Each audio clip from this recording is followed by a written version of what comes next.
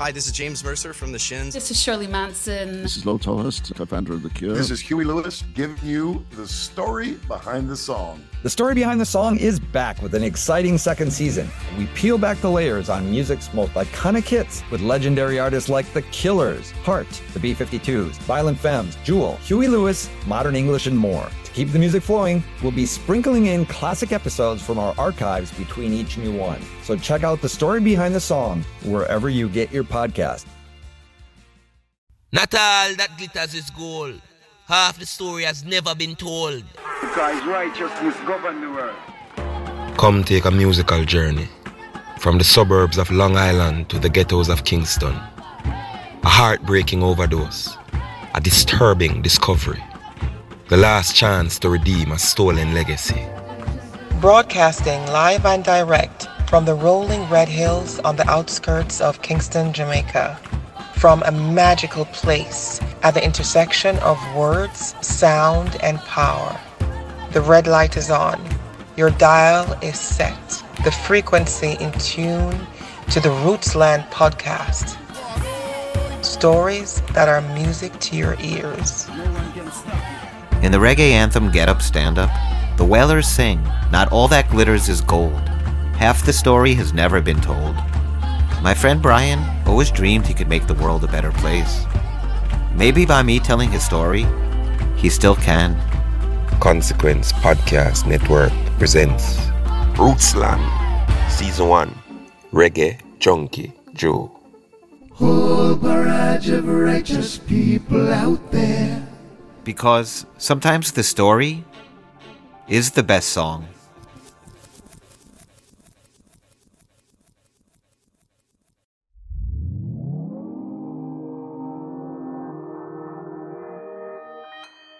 Consequence Podcast Network.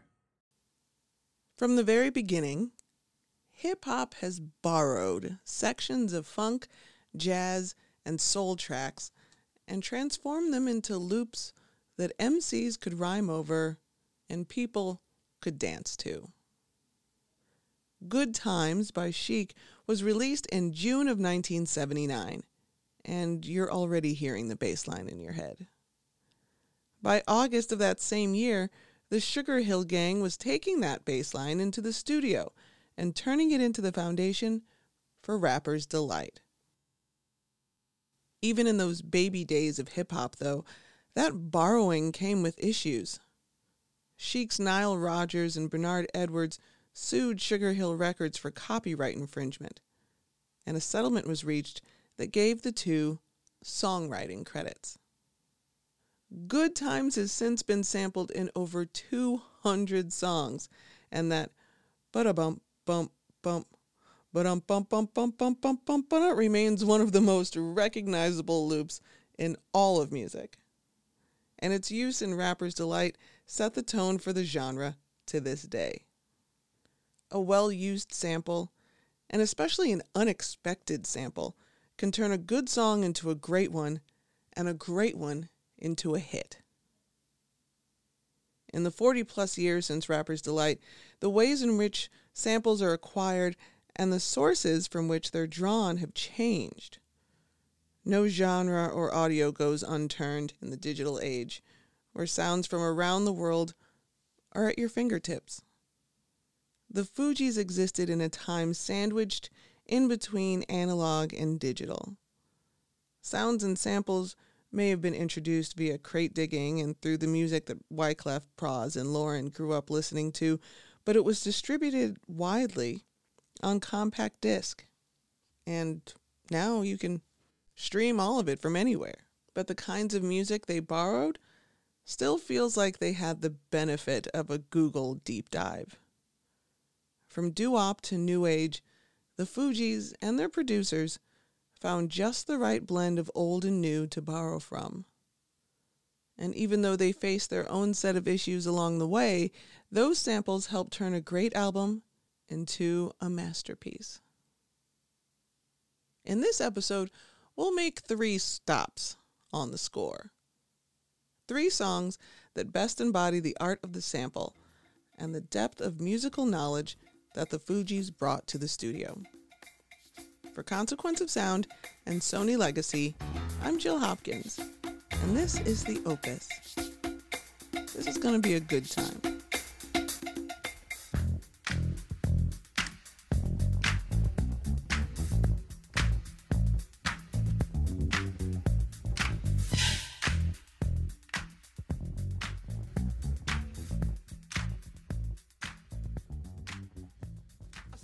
Now's a good time to talk about the difference between sampling and interpolation. I'm going to be kind of fast and loose when using these terms here, but to be fair, so do most people when talking about stuff like this. Sampling is using a previously recorded piece of music to create a new song. Interpolation is the practice of recreating an existing melody note for note for an altogether new thing. Earlier, I said that the Sugar Hill Gang sampled Chic on Rapper's Delight, but it was actually an interpolation, as they had their own bass player do the bida-bum-bum-bum part instead of looping the actual Bernard Edwards bass line. The score is full of both kinds of copies, but the samples far outweigh the interpolations. Let's get into Zealots. It might be my favorite track on the album, and it's the song on the score that best distilled what the Fugees were about. There's that inspired sample, a lift from the Flamingos' 1959 hit, I Only Have Eyes for You. You know. Shabab, shabab.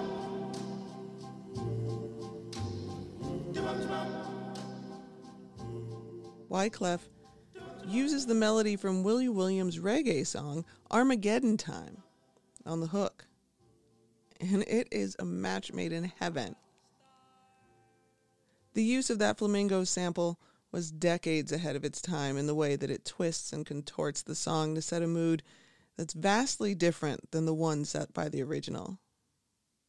Perhaps you've noticed a theme in the last few years with horror movies and stuff like Black Mirror, Jordan Peele's Us, and his new Candyman remake. In those trailers and in those films, they update and recontextualize popular music to make us legitimately uncomfortable in our familiarity. That I've Got Five on It spookiness from Us. Ooh, it's so gross, so gross. Let's hear from rapper Psalm 1. Just like, that sample, that's crazy that they were able to think of something so hard over something that was supposed to be so like lovely. Yeah, it's like a love song and they turn it to like a soundboy burial. So that's innovative. Yeah, I Only Have Eyes for You is a love song. How? How did it turn into another MC losing life tonight? I love it. And the Fugees' vocals float around that melody without really landing right on it. And the song's looped backing tracks reduce this retro wispiness down to ghostly traces. On paper, it sounds like the recipe for an ambient track, but with the addition of a little boom bap and some expired verses from all three members of the Fugees, it's anything but slight. I horn MCs like Mephistopheles, bringing swords of Damocles. Secret Service keep a close watch as if my name was Kennedy.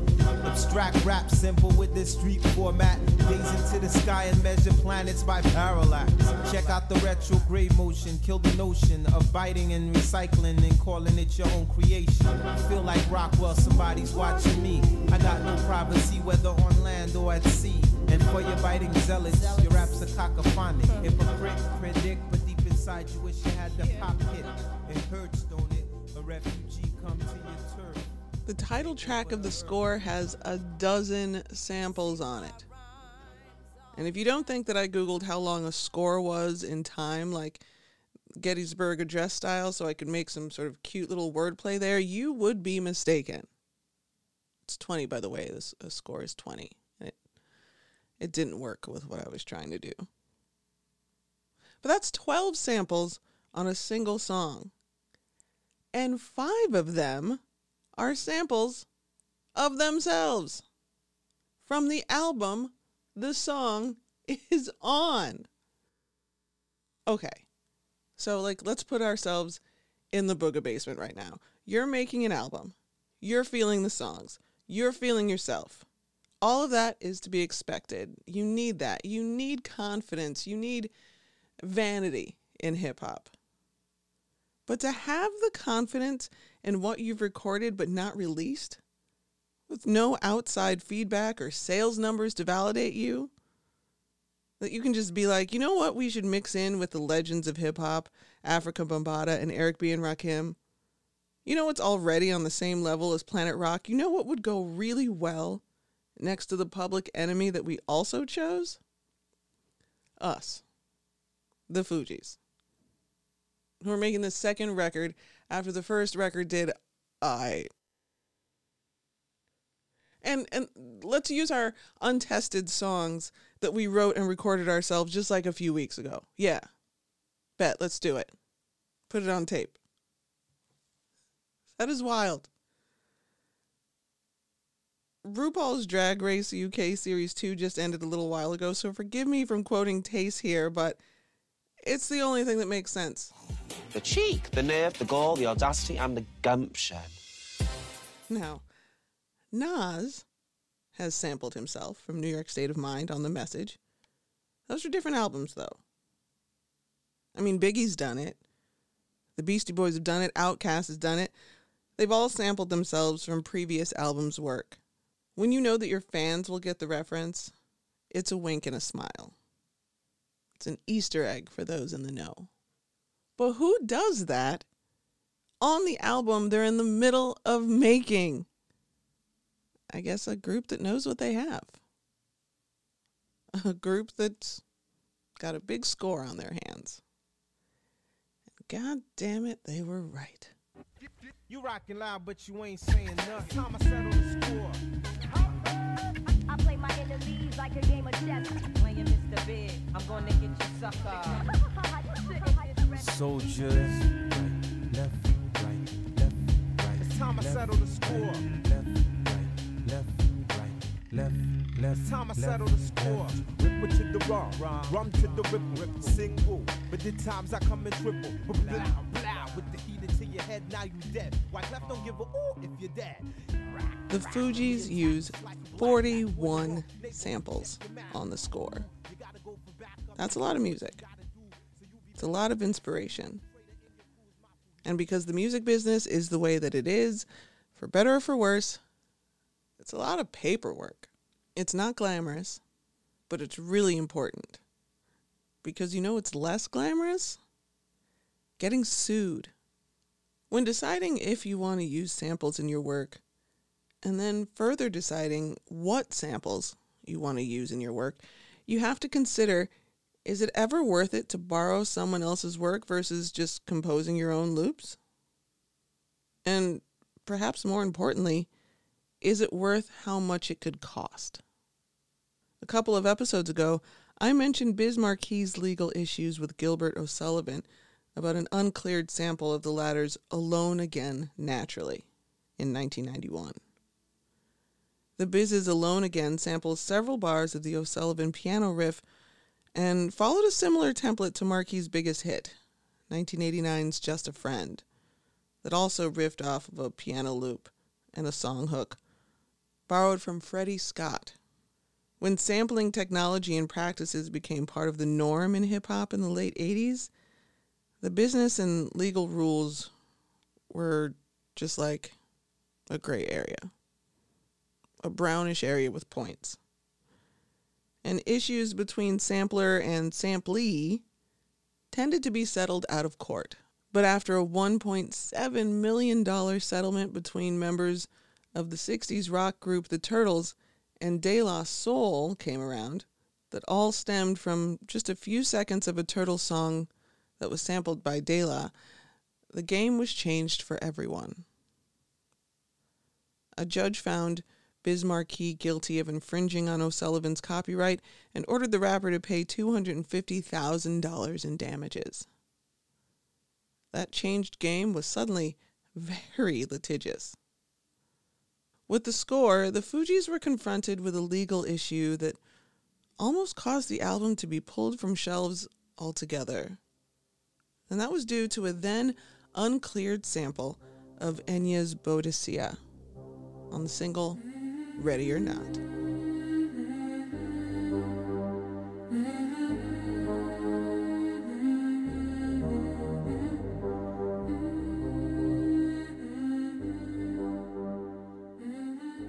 Joe Nicolo of Rough House Records remembers it well. There was the Enya sample that we didn't clear.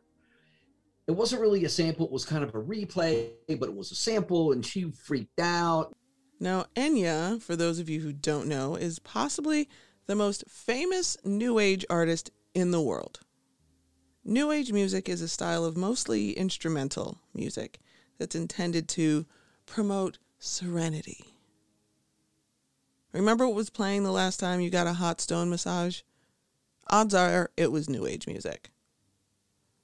But this whole sample clearance wasn't really all that serene.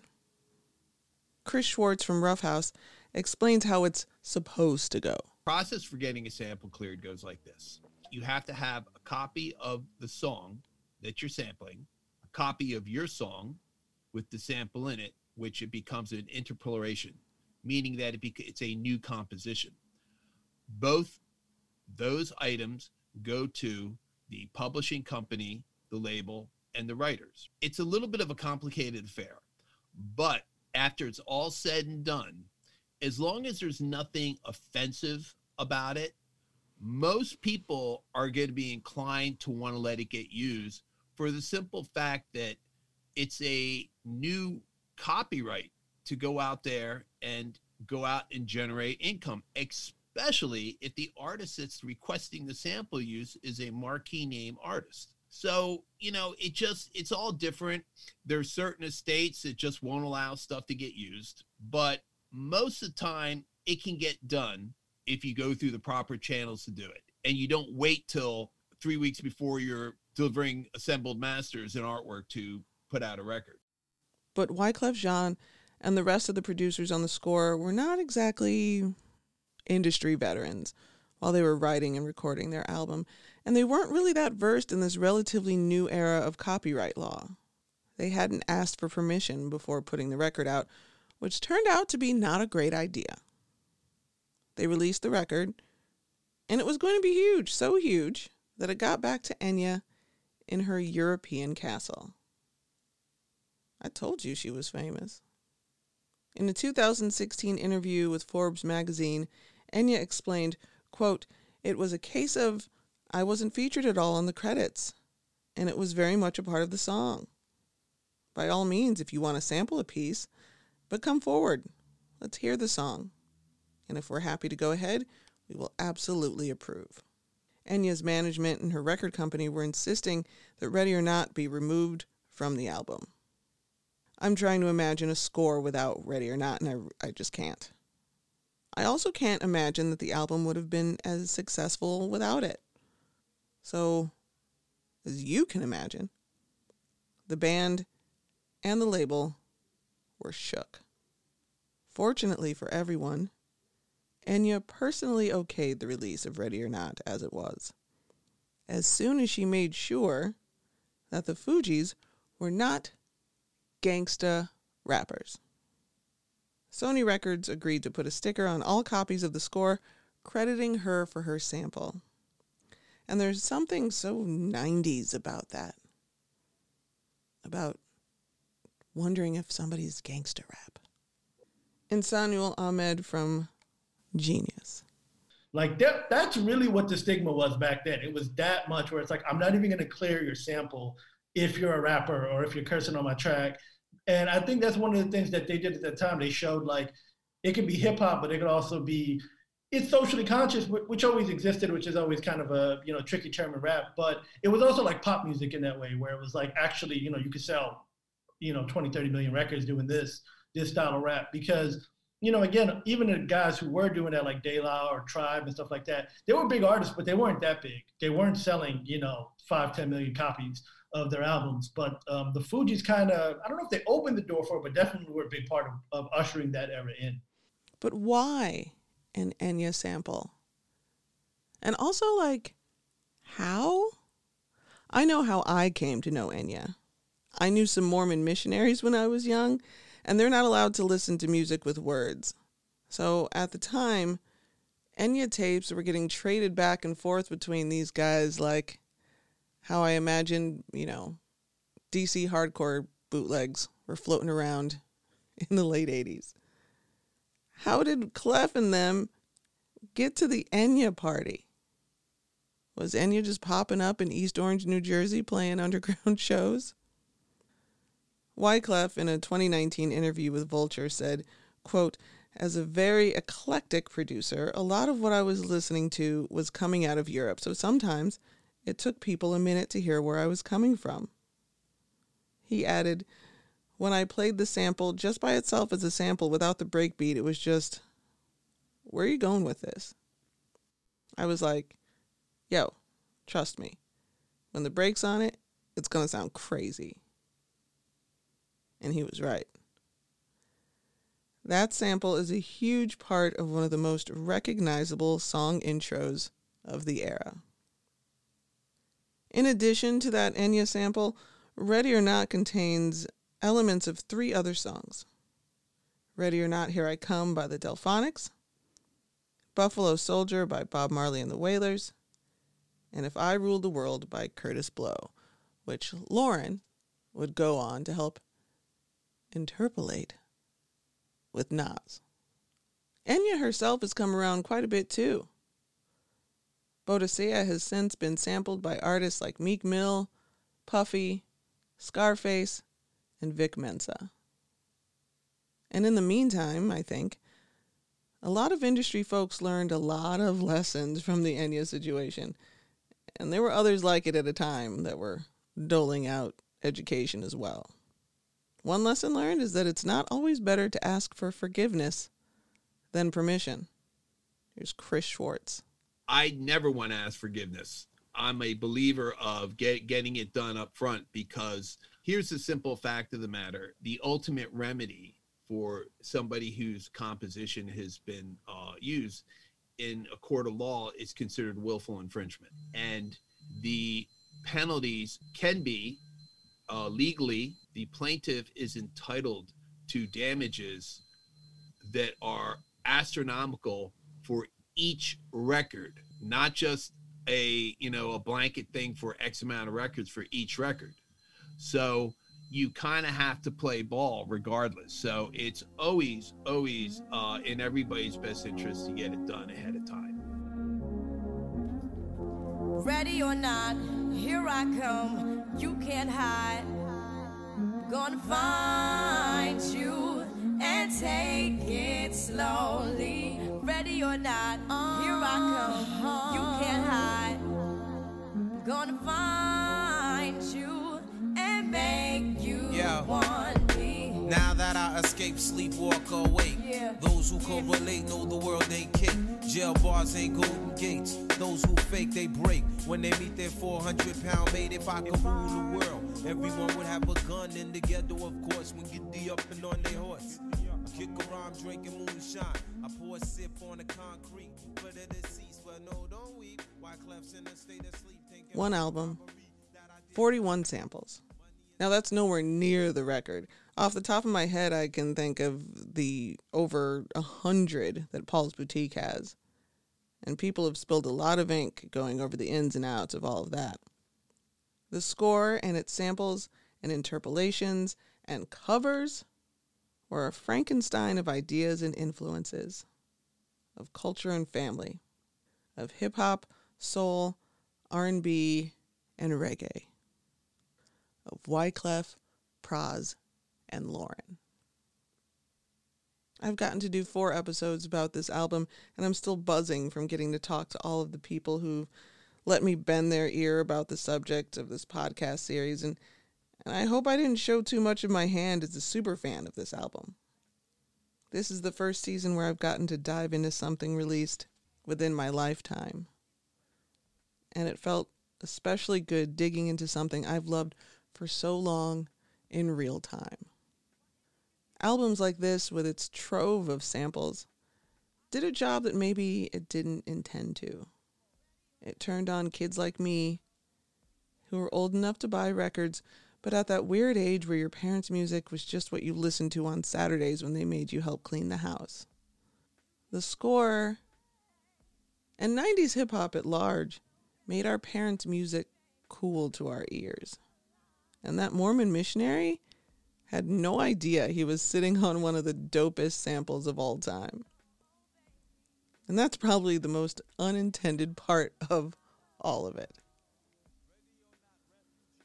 For Consequence of Sound and Sony Legacy, I'm Jill Hopkins.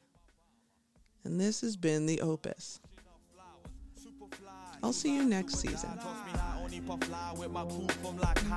I, refugee from Guantanamo Bay, dance around the border like I'm Cassius Clay. Ready or not, here I come. You can't hide. Gonna find you and take it slowly. Ready or not, here I come. You can't hide. Gonna find you and make you want me. Ready or not, here I come. You can't hide. Gonna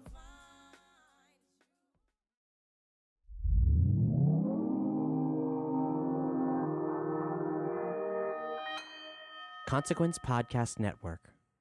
I've never been this nervous in my life.